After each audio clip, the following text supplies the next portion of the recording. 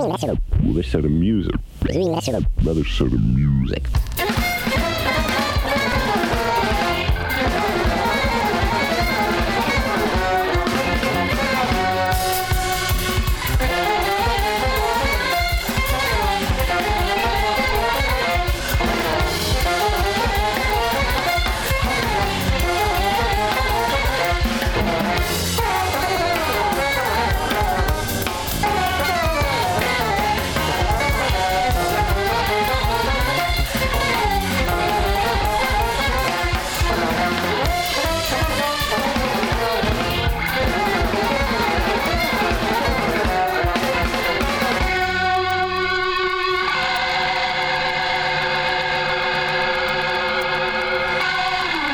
WKCR FM New York.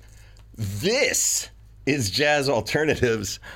I'm Mitch Goldman. It's Monday night, and you know, when you're lucky, when you get it just right on a Monday night, and you tune in to 89.9, we do this thing called Deep Focus. And what we do, we have a guest in the studio, a musician, and they select a shaping influence. Group that's very significant to them. Maybe it's somebody they played with, or somebody who influenced them on their instrument or in their craft, or just something they love. And they give me the challenge of finding some live unreleased recordings from the vast WKCR archives. And by gum, tonight's one of those nights. Our guest tonight, I'm very happy to introduce Oren Bloedow here in the studio. Oren, welcome back. Thank you so much for having me, Mitch. Now, I have friends who might be listening from way, way back who, we'll get that worked out. Friends from way, way back who probably are thinking, when they hear the name of the act that we're going to be talking about tonight, that I asked every musician in town, and I just kept bugging them all to do this show until somebody said yes, but that's not what happened, because I asked you who we're going to talk about. And the first band out of your mouth is one of my all-time favorites. So please tell us what we're going to listen to. Well, we're going to do our deep focus on Defunct. We are indeed. We are indeed. Now, there might be people who have never heard of Defunct. What can we tell them to just open the door? Well, geez. I mean, if I was trying to explain Defunct to somebody that just had no idea, I would certainly talk about it differently than if I spoke about it to someone who had some idea. If the person was kind of a jazzer and they were knowledgeable about jazz and they were aware of Lester Bowie, who was in the earlier incarnations of the group and whose brother Joe Bowie was the front man and guiding principle of the group, then, you know, I might connect it to that. And, you know, there's so much, not being, you know, a musicologist and, you know, just there are so many holes in my education. There's so much that could be said about the backgrounds of all the key contributors of the group. But, you know, it's also, regardless of the incredible jazz credentials of the people that worked in the group, it's also, you know, kind of very much, you know, the place where everybody would be dancing and having a real counterculture experience in the downtown and underground scene in New York in the, you know, certainly starting around the turn of the 80s, and was a really big festival and stuff attraction in Europe for a long time without really breaking out to be an overground success in the United States. But as your listenership will hear, there's you know, there's singing and tunes, and it's in many ways, in many ways it's you know, it's not avant-garde jazz, even though even though the roots are there. Well, I guess you could say you could engage with it on lots of different levels, and different people came at it in different ways. If you listen to the lyrics, you're going to have a whole other experience. If you're watching Joe Bowie shake it on stage, you're going to be thinking about something else. Yeah. If you try to unpack everything that's happening among the guitars, you'll you'll probably be pretty confused and or thrilled. And so, yeah, it's kind of like 11 different bands on stage at one time that I can say. It's funny. It's another one of these intersection points, you and I know a lot of other people, but you and me in particular, had this experience with this band as, and you were talking about early 80s, but I'm happy to say, sidebar, Joseph Bowie and Defunct still a living thing and still playing with some of these same musicians. Although he lived in Europe for a number of years.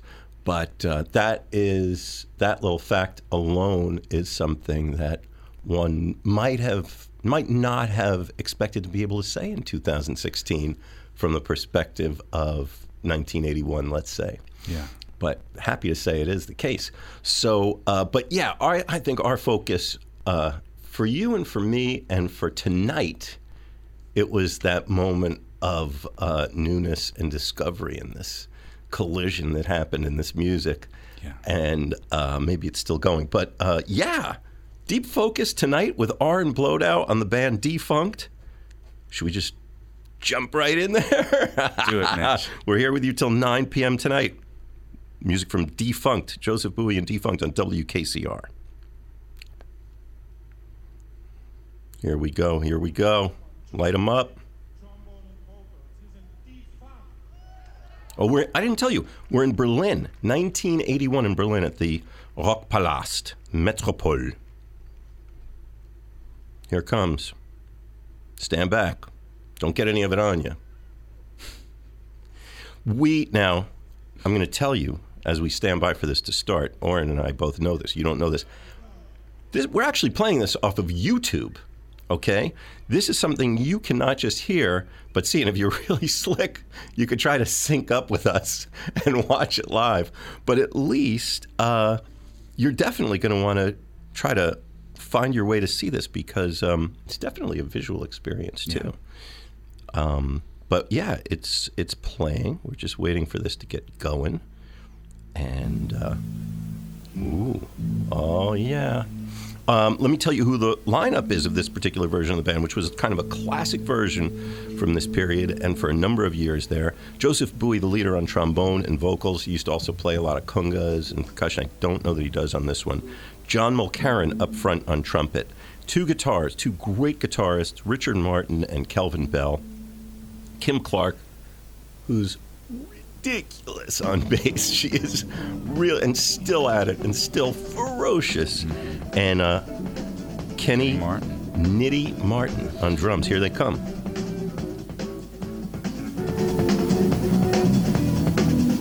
Ladies and gentlemen, Mr. Joseph Bowie!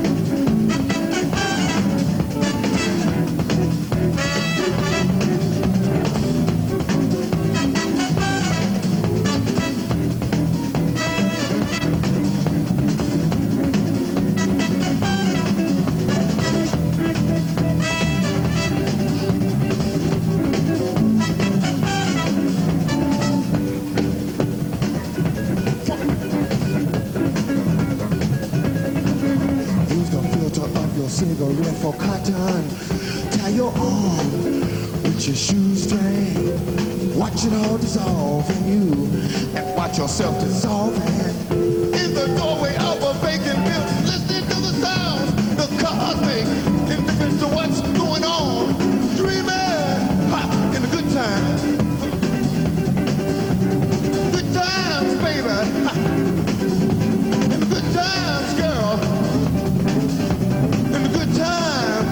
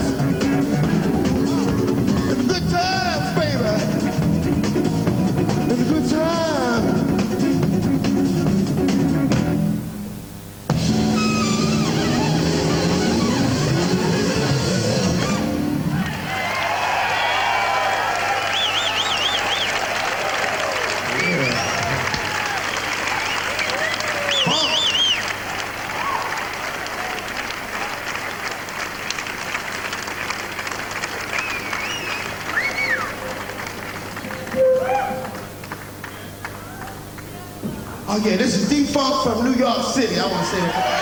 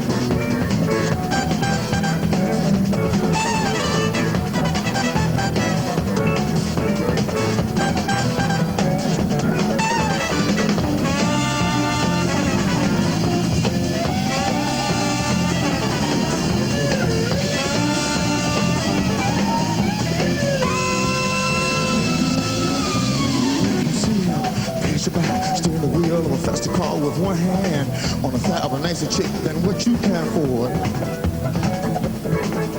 So make them dance, make them dance. Ha. Make them dance, make them dance. Make them dance, make them dance. Make them dance, make them dance. Instead of wearing some clothes that fit them well for the places that you wouldn't dance in your wildest dreams. Looking really like the ads you see in the paper. Slam it to them at the first red light. Jump in the door, drag out the open. Give us marriage, mouth to mouth breathing. As long as the heart keeps beating. The mouth is on her, she breathes your eye. She moves and let her move. There's nothing in between you. You are all she feels and holds, and she holds on you forever. The last thing that she sees is your smiling face. Make them dance, make them dance. Make them dance, make them dance. Make them dance, make them dance. Make them dance, make them dance. Say make them dance to the beat of the dance of death. Say make them dance to the beat of the dance of death.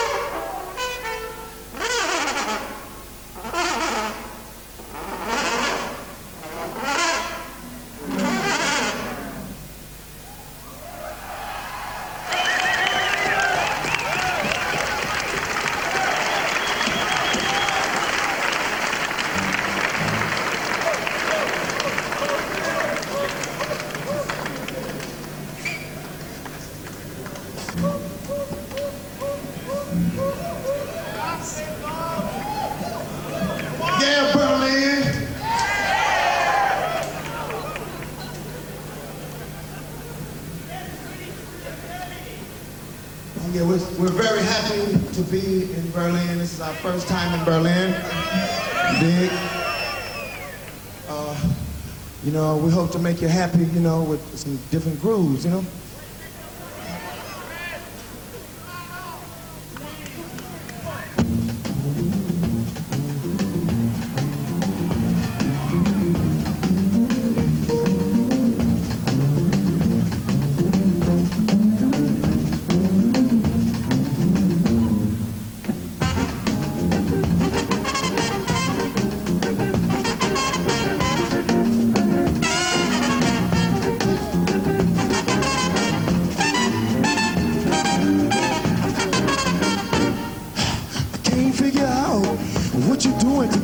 What you doing to me? So you just can't figure out later what you done to me. What you done to me? If you keep on doing me wrong, girl, you gotta get this train to plane. Can't figure out what you doing to me. What you doing to me? So I just can't figure out later what you done to me. What you done to me? Keep on doing me wrong, girl, you gotta get this train to plane.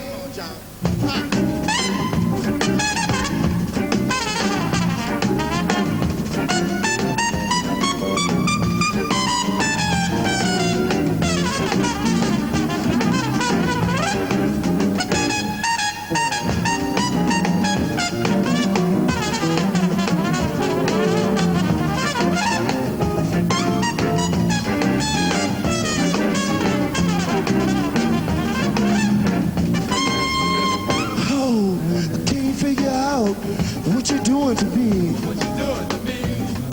Say, just can't figure out later what you done to me. What you done to me? You keep on doing me wrong, you gotta get this train to a plane.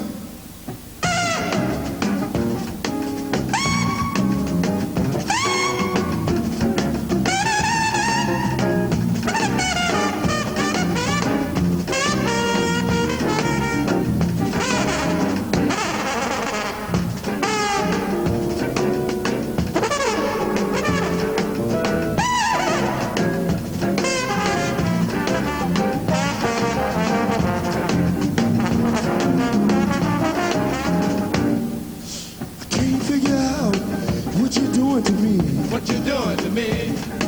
Say, just can't figure out later what you done to me. What you done to me? Keep on doing me wrong, girl, you got this train to plane.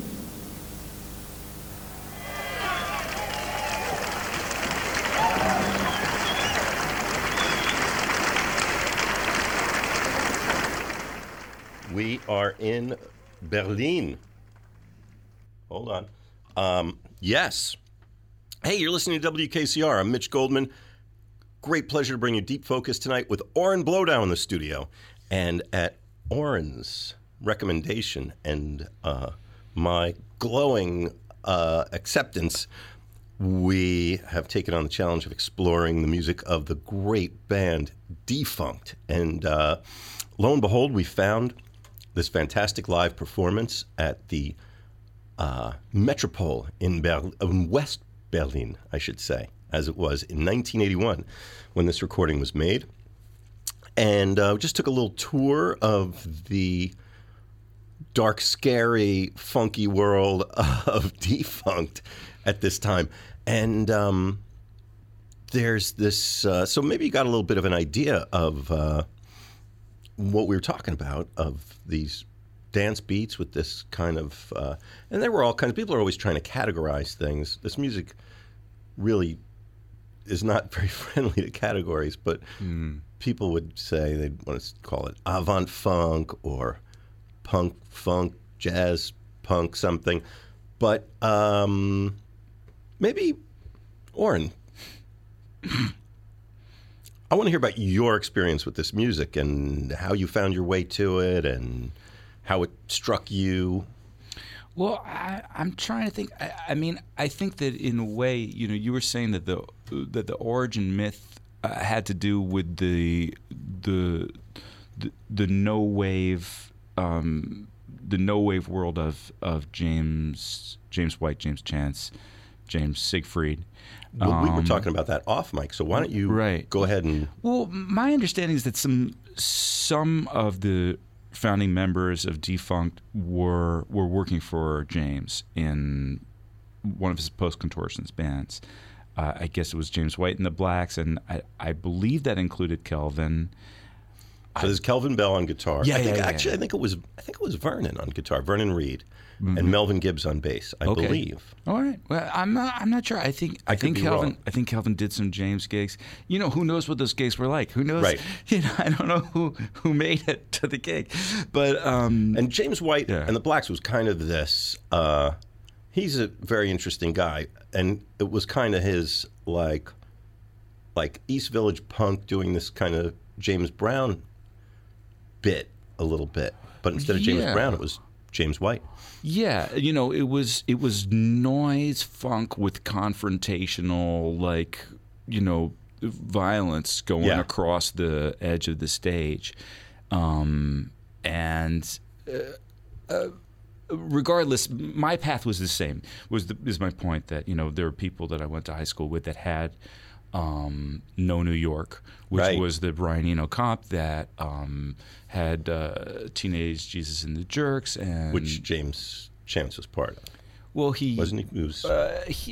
He was, I guess, dating Lydia at that time, and Lydia Lunch was in Teenage Jesus and the Jerks, and DNA was also on that comp. I mean, everybody, you know, at that time that was a really big deal. Brian Eno produced it, but anyway, and then you know, from there, enterprising people who didn't have enough contortions from that 3 tunes, you know, maybe went and got by the contortions, and that was definitely revelatory, a really big deal for us. And around the time that the first James White and the Blacks record was coming out, I think that was 81, 82.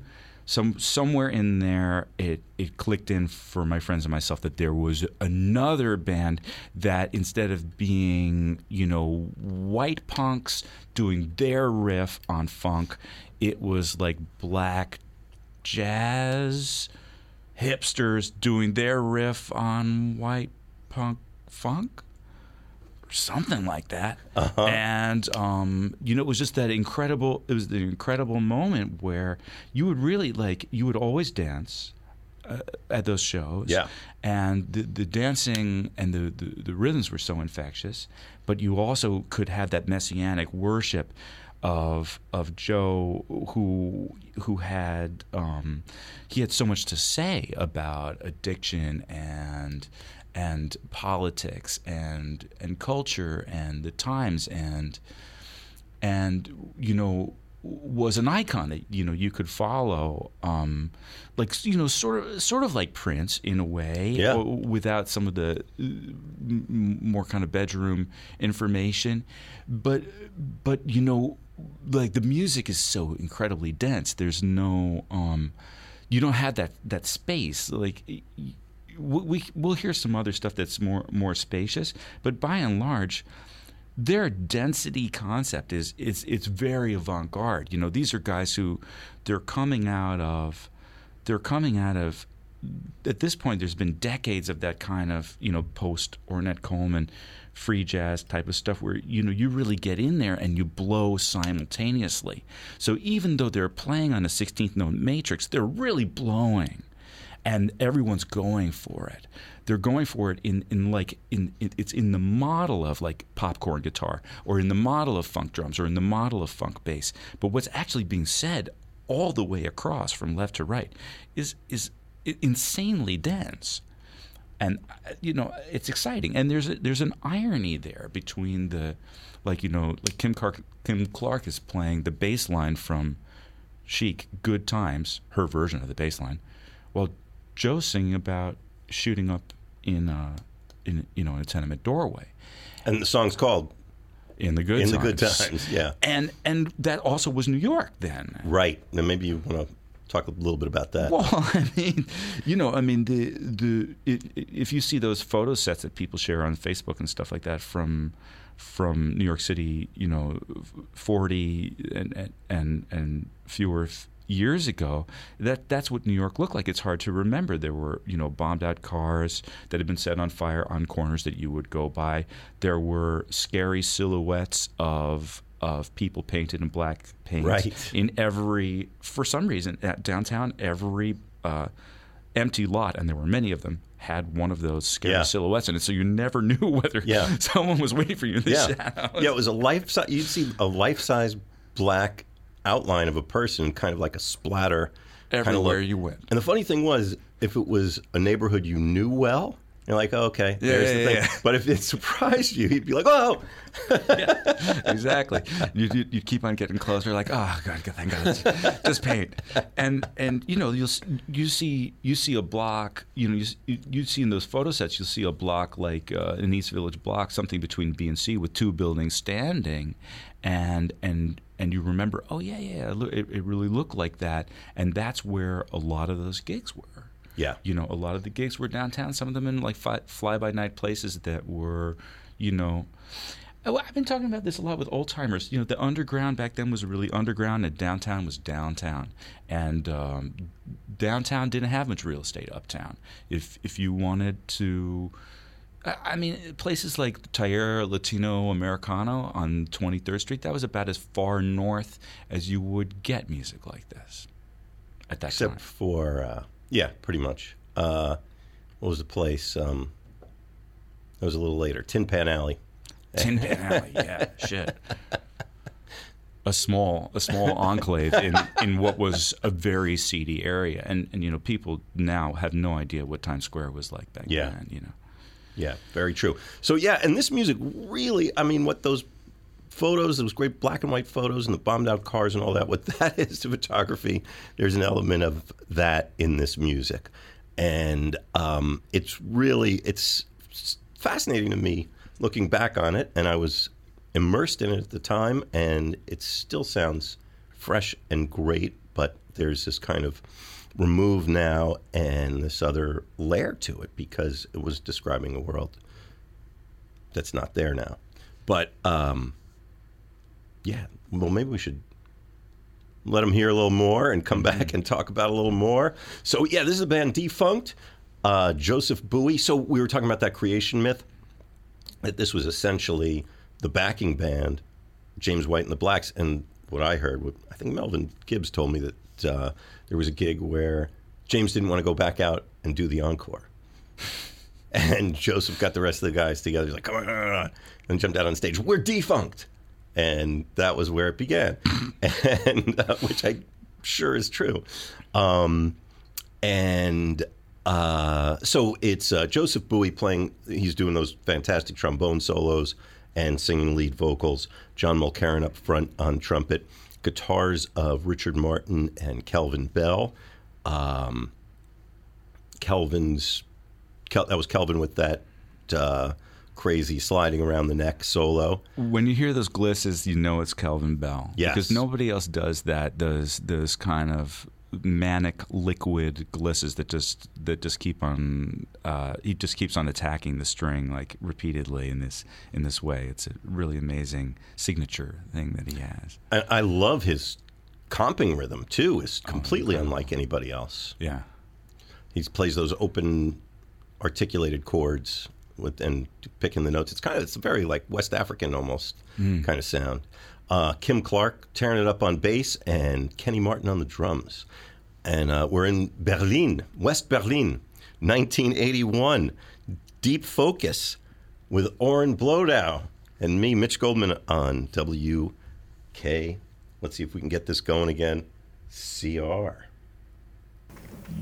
Oh, yeah. Cause gonna get ya anyway. Say cause gonna get ya. Avoid the fun. Say cause gonna get ya anyway. Cause gonna get ya anyway. Avoid the fun. Say cause gonna get ya anyway. Say cause gonna get ya anyway. Avoid the fun. Say cause gonna get ya anyway. Cause gonna get ya anywhere.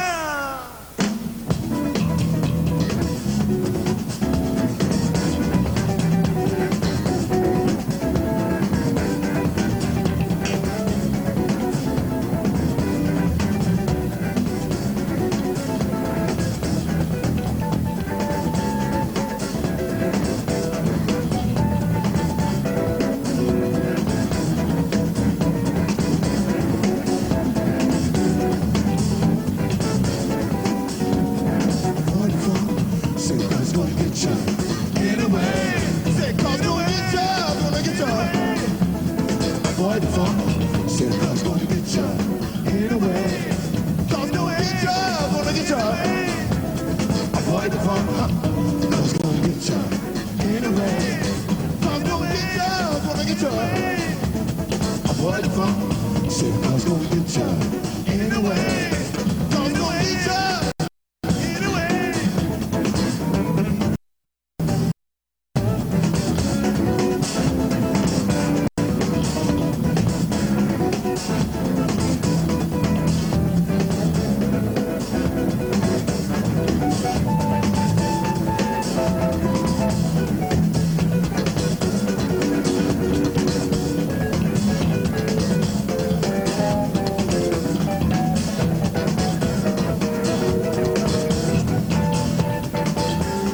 Avoid the funk. Said God's gonna get ya anyway.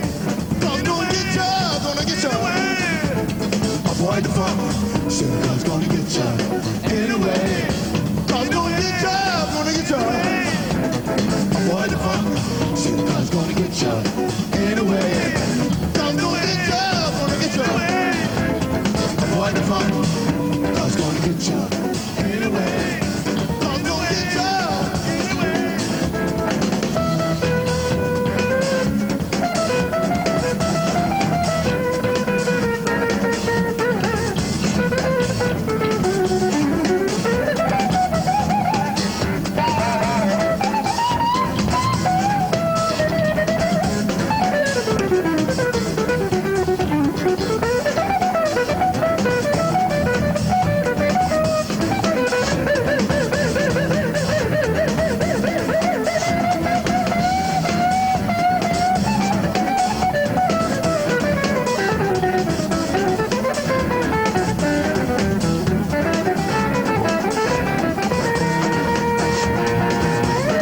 Avoid the funk.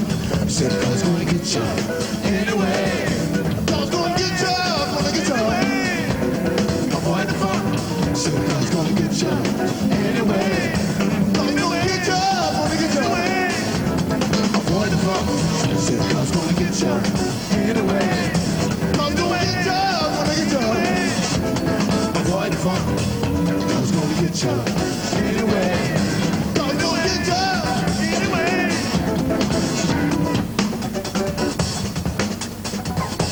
Nitty!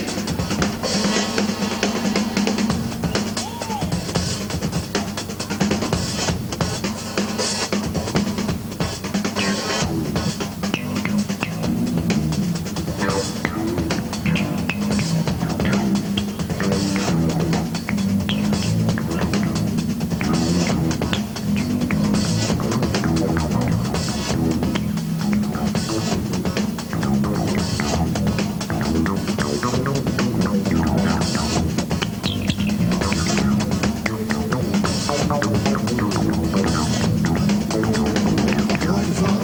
Said God's gonna get ya anyway. Say God's gonna get ya, gonna get ya.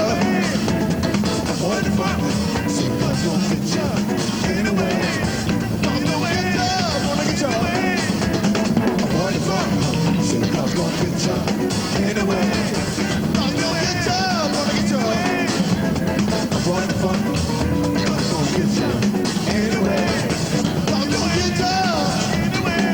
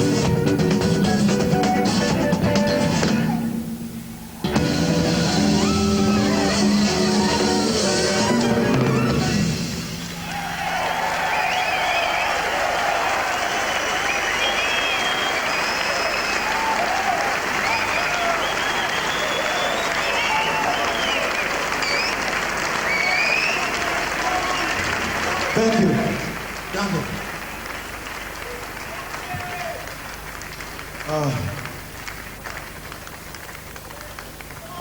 don't want to waste too much. I want to play music. I don't want to waste. I'm not going to waste too much time talking.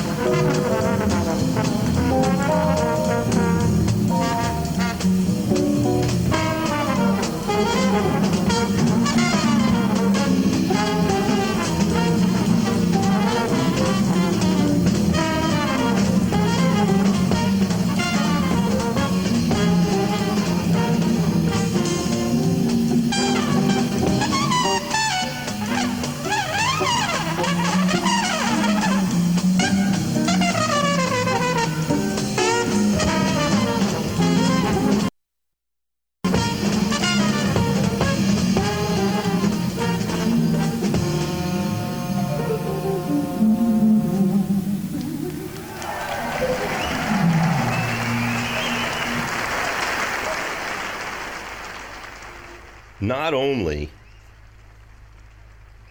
are you in Berlin, West Berlin, but it's 1981, and you're still listening to WKCR. I'm Mitch Goldman. I have the great pleasure of having Oren Blowdown in the studio with me. The show's called Deep Focus, and our Deep Focus selected by Oren. Hi. The band Defunct, and we're just off mic here, reveling in the what these musicians are doing together. It's pretty astonishing. You were telling us about your doorway into this music, and maybe you can. Now that we've heard a few songs, maybe you can, as a musician now. I don't know if you that. How were you already serious about playing music when you found these guys? Oh yeah, very much so.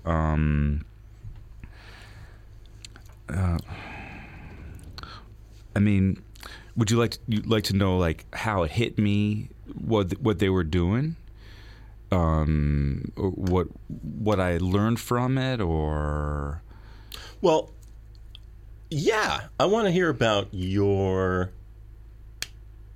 what your experience was. I mean, I imagine you were it hit you first as kind of the fan experience of this thing washing over you, but then at a certain point, knowing you must have started scratching your head and going, how do they do that? Well, yeah. I mean, I definitely from the very beginning, I was thinking, well, what could I learn from this, or what could I steal from this? Definitely, from the beginning, but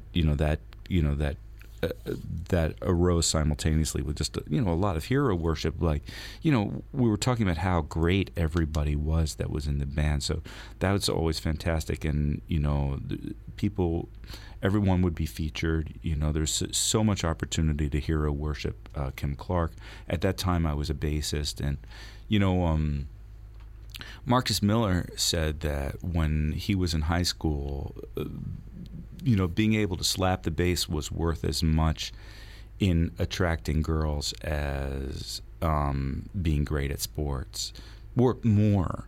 And in that era, you really wanted to slap the bass, and nobody was doing more exciting things on stage with the bass than Kim Clark. So, I mean, at some point, I think I despaired of picking up any bit of her MO, because there was something about it that would turn your head upside down. Even if you concentrated on Kim the entire night, you still couldn't really figure out how she was doing what she was doing. She was always changing her technique from slap to fingers all the time, like every few seconds. And that's odd. And she just had a very kind of yin quality. That was if you had a soloed recording of her playing a gig, perhaps you could break it down and imitate it. But I never knew anybody that had such a recording, and so it was just kind of a thing that would just kind of roll over you. But that was basically what Defunct did. Defunct would just kind of roll over you mentally, but you didn't mind that aspect of it. I mean, I think, the audiences were basically smart people that wanted to be engaged with in a really smart way. And you cannot overemphasize at that time going out to hear music was a dancing experience. You always danced when you went to hear music. I can't think of the exceptions. And I don't know where that is now. But even this gig, if you watch the gig on YouTube, I think there's 1,000, maybe 2,000 people there. And the shots that are far enough back for you to see it, people aren't bobbing their heads. They're dancing with their feet, hips. They're really dancing to this. And we were talking about the fact, I don't think we've said this on the air, that this band, which probably was more successful in Europe than it ever was in the States. I don't know if there were another little sidebar, there were, at this time or a little bit later, 2 fantastic records. I think the first album was out at the time. It was called Defunct, and photo on the cover, I'm sure you remember as I do. It was the hat. Yeah, the hands holding the hat and the letters backwards. And that was pretty much this band, I think. And then maybe a year or so later, Thermonuclear Sweat came out. Yeah. And The first record definitely does have Melvin. You're right. You're right. Melvin Gibbs. So, Melvin, my apologies. I should know better. You're right. You're absolutely right about that. Thermonuclear Sweat had a couple of different bands, as I recall. I guess they had a couple of sessions that made that album. But those 2 records were breaking, and I believe it kind of feels like, especially from Joe's comments between songs, like this is the first time they're ever playing Berlin. And I would guess Berlin, having been there more or less around that time and knowing what that city's like, knowing what that band is like, this is like homecoming for them.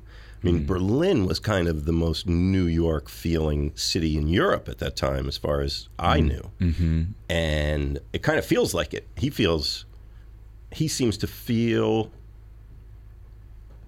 at home and kind of surprised to feel at home at the same time. And it seems like there's a real, I get the sense, maybe I'm just painting this picture in my head of this door opening before our very ears. Yeah. Yeah, I mean, I think, the people, at that time there was a lot of kind of funky bands, kinds of funk. People were using the word funk a lot back then, and a lot of the music that was catching on that was kind of underground was very thinly clad in funk by people who were not expert practitioners of funk, and they weren't very close to the trunk of funk. That is so true. That is so true. What you just said goes right to the meat of a lot of stuff. Doesn't mean it was bad music. Right. But there was this very superficial gloss of what people thought it meant to play some funk. Like, oh, if you play it on a clavinet, or if you play these kinds of chords or something. And it's not about that at all. And then if you compare that to what was happening at the same time, what Defunct was doing, you realize what a misapplication of the notion that really was. Because these guys are, they're in it and taking it someplace new. Yeah. Yeah, I think there's a lot of deep American experience that, African American experience that's being expressed throughout on the instruments and of course also in the vocals. Although a lot of the time I think Joe must have been listening to a lot of Jimi Hendrix for his vocals. For some reason he brings Hendrix to mind for me more than any other singer, and I don't know, maybe that in a way is one of the ways that they had a tentacle in rock, which you hear that more, and I don't know if we're going to get to those later recordings, but in a few years the guitar playing gets also more rock. Yeah. I would say Ronnie Drayton was definitely more of a rocker than either Kelvin or Richard Martin, who's on this date. And remember, they used to do a cover a few years later. They did Manic Depression. That became part of the set. That's right. And so I think that was manifest. But also something you just touched on that Joseph's brother, Lester Bowie, would talk about a lot. The connection and his music. Lester Bowie is part of Art Ensemble Chicago. Very different branch of what is still really the same tree as far as they were concerned. And as you mentioned, Lester played with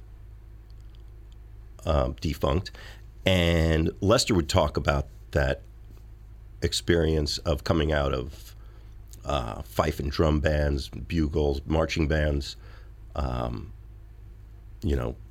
social music, to use a term.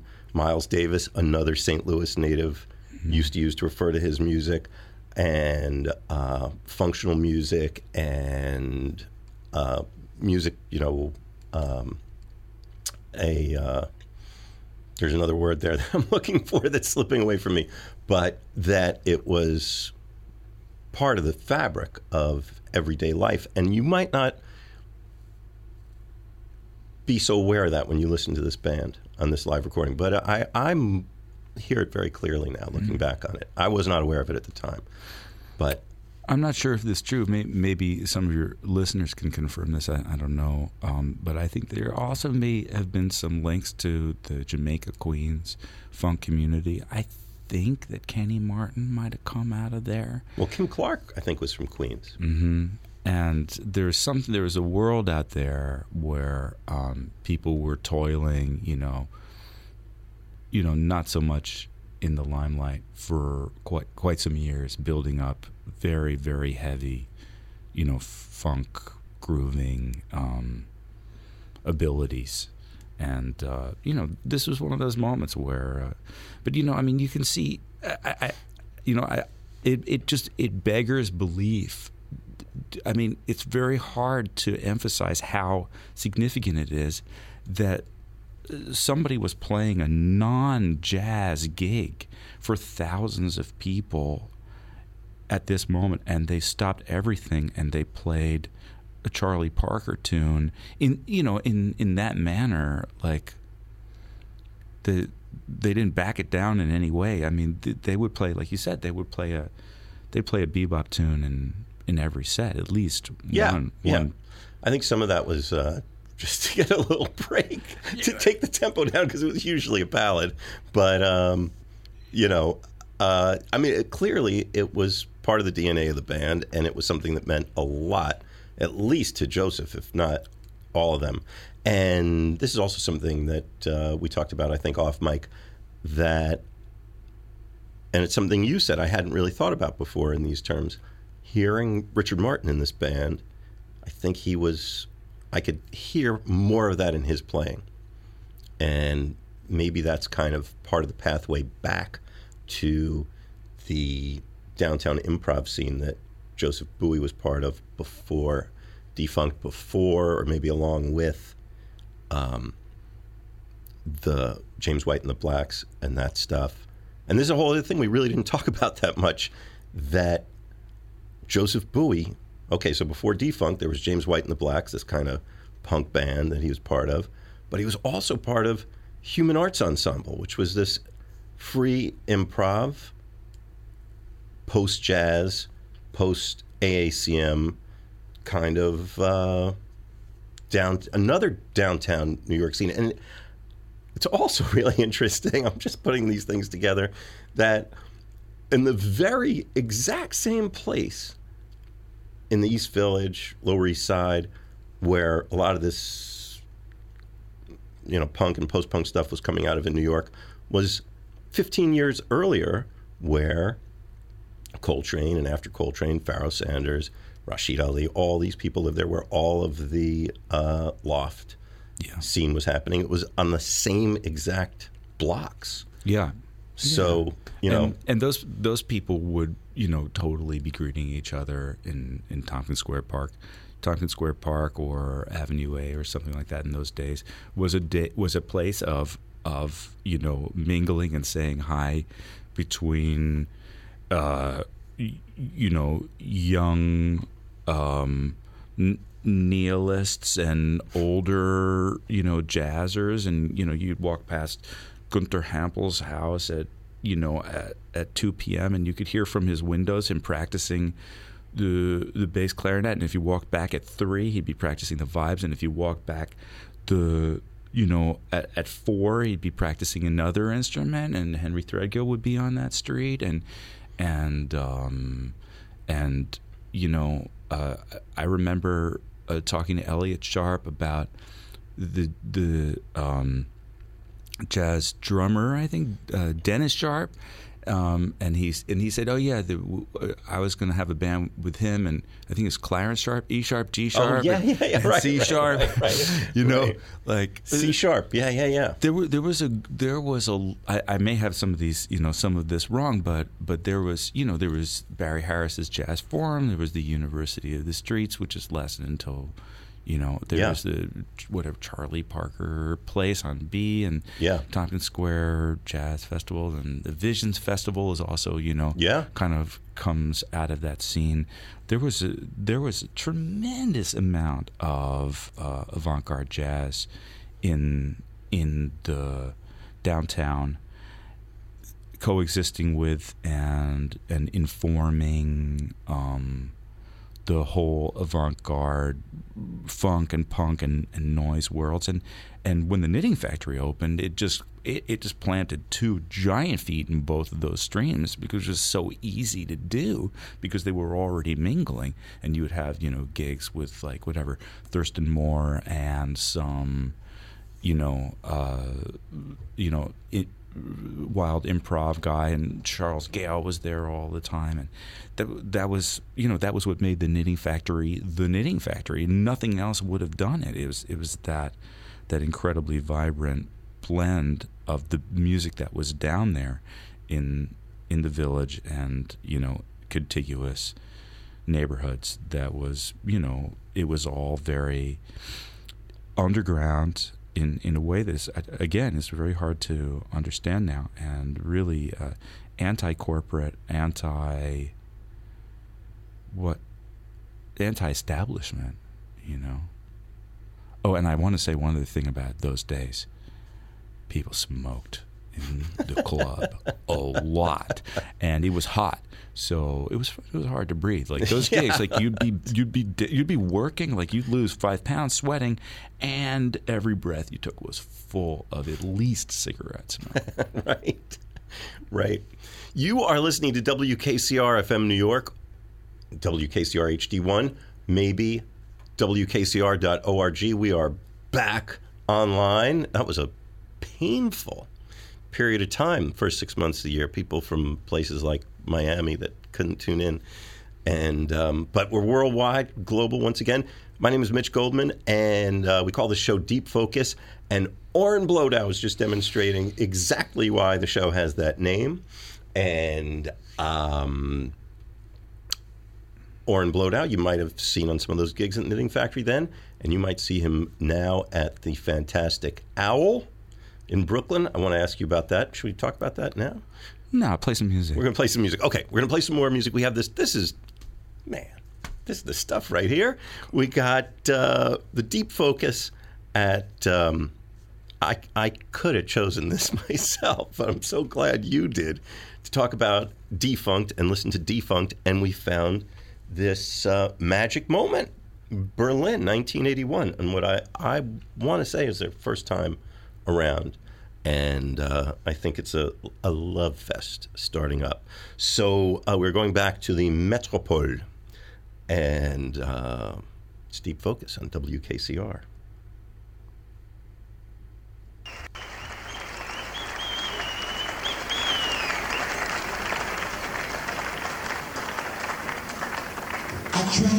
I tried to live alone, said but I couldn't do it. Still alone, I had to have someone. I tried to live alone, said but I couldn't do it. Oh, had to have someone. I tried to live alone, said but I couldn't do it. Had to have someone. I tried to live alone, said but I couldn't do it. No. Had to have someone.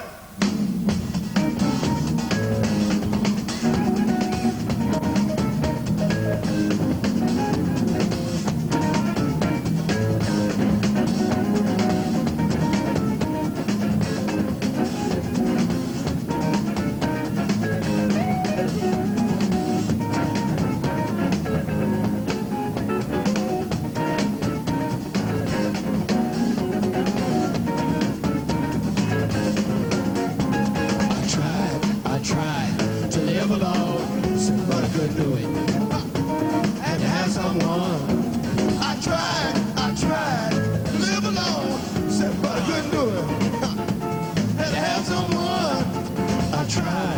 tried to live alone, but I couldn't do it. Had to have someone.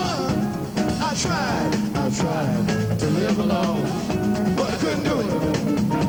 Had to have someone. I walked across the widest desert. I climbed the highest mountain.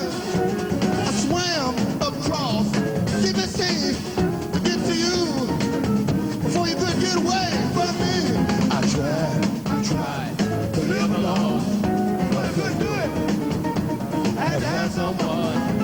I tried to live alone, but I couldn't do it. I had to have someone.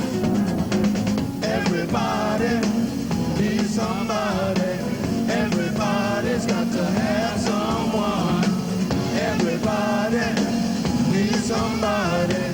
Everybody's got to have someone. I tried to live alone, but I couldn't do it. Had to have someone. I tried to live alone, but I couldn't do it. Had to have someone. I tried to live alone, but I couldn't do it. I had to have someone.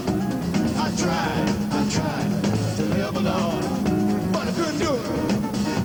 Had to have someone.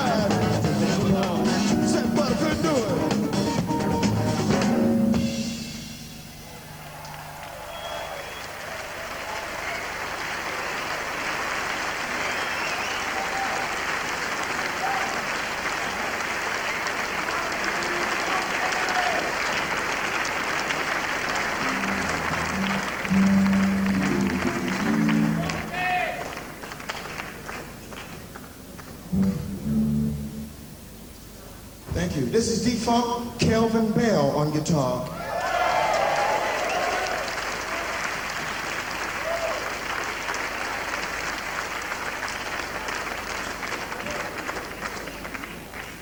John Mulcairn on trumpet.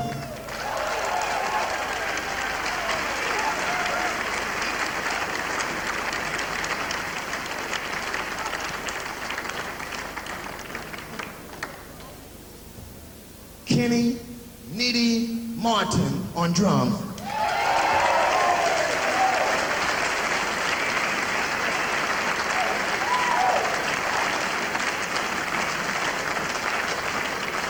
Richard Martin on guitar.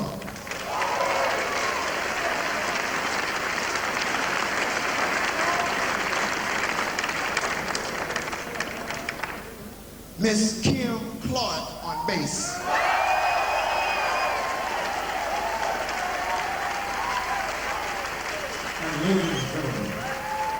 Mr. Joseph Bowie on trombone and vocals. Joseph Bowie.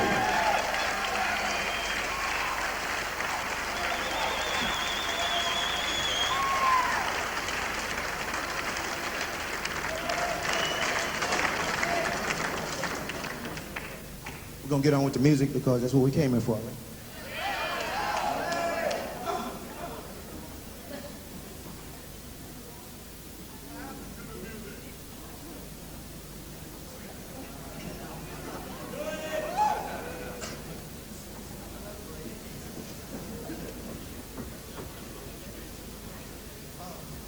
Oh, you know, this is a very interesting town, Berlin. It's very interesting to me, you know, because it's a different vibration. You know, it's so many countries here, it's so many soldiers. You know,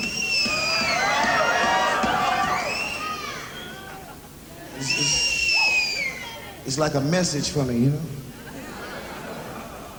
I think we all gonna have to be careful in the near future. You know my president, right?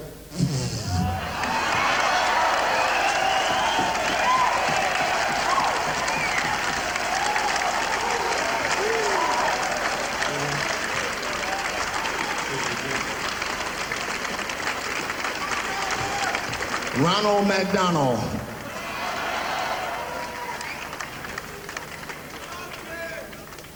No, but I'm very disappointed. I'm very disappointed at the political situation. I mean, every day on the television in the United States, you hear the president saying, "Oh, we can conduct a limited nuclear war in Europe."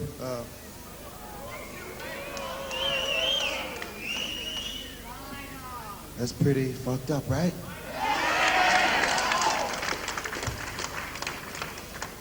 Well, I'm declaring war on all jive shit.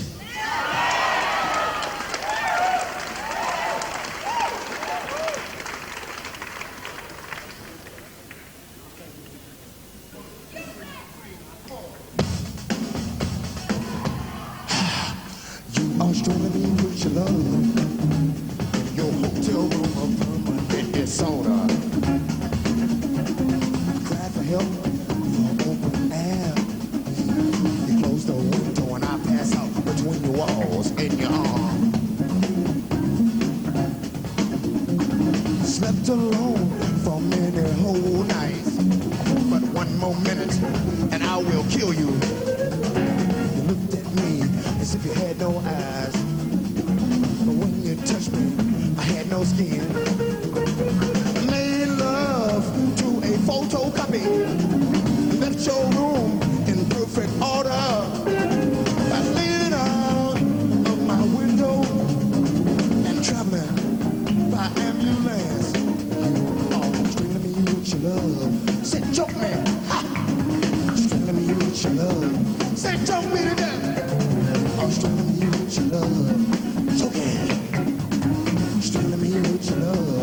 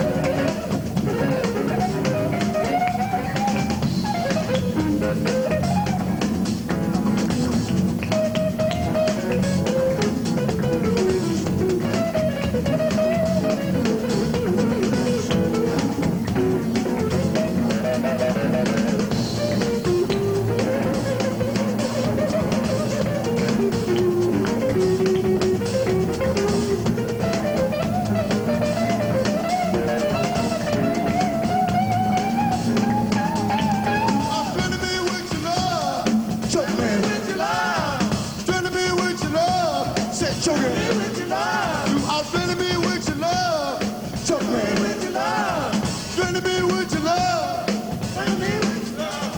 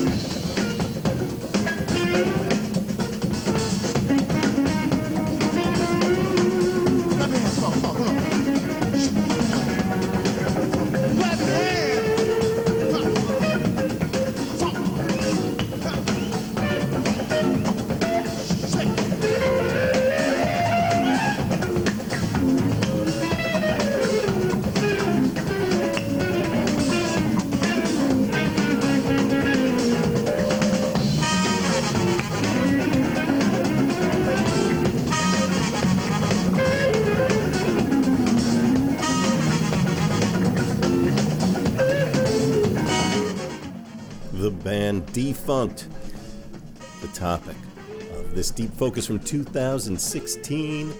Oren Bloedow, my guest in the studio, and this generated a bunch of excitement when it aired originally in 2016, and a whole new flurry of excitement about it here with the rebroadcast and this podcast.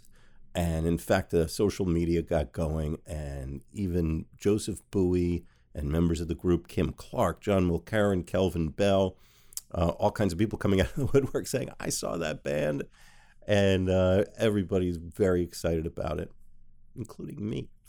I'm Mitch Goldman. I'm your host. And there is so much to discover. Go find Deep Focus. You got this through your subscription. But if you didn't, then you can sign up and follow us. You can always find us on our hosting site, which is mitchgoldman.podbean.com. Follow us on Instagram, Deep Focus Podcast.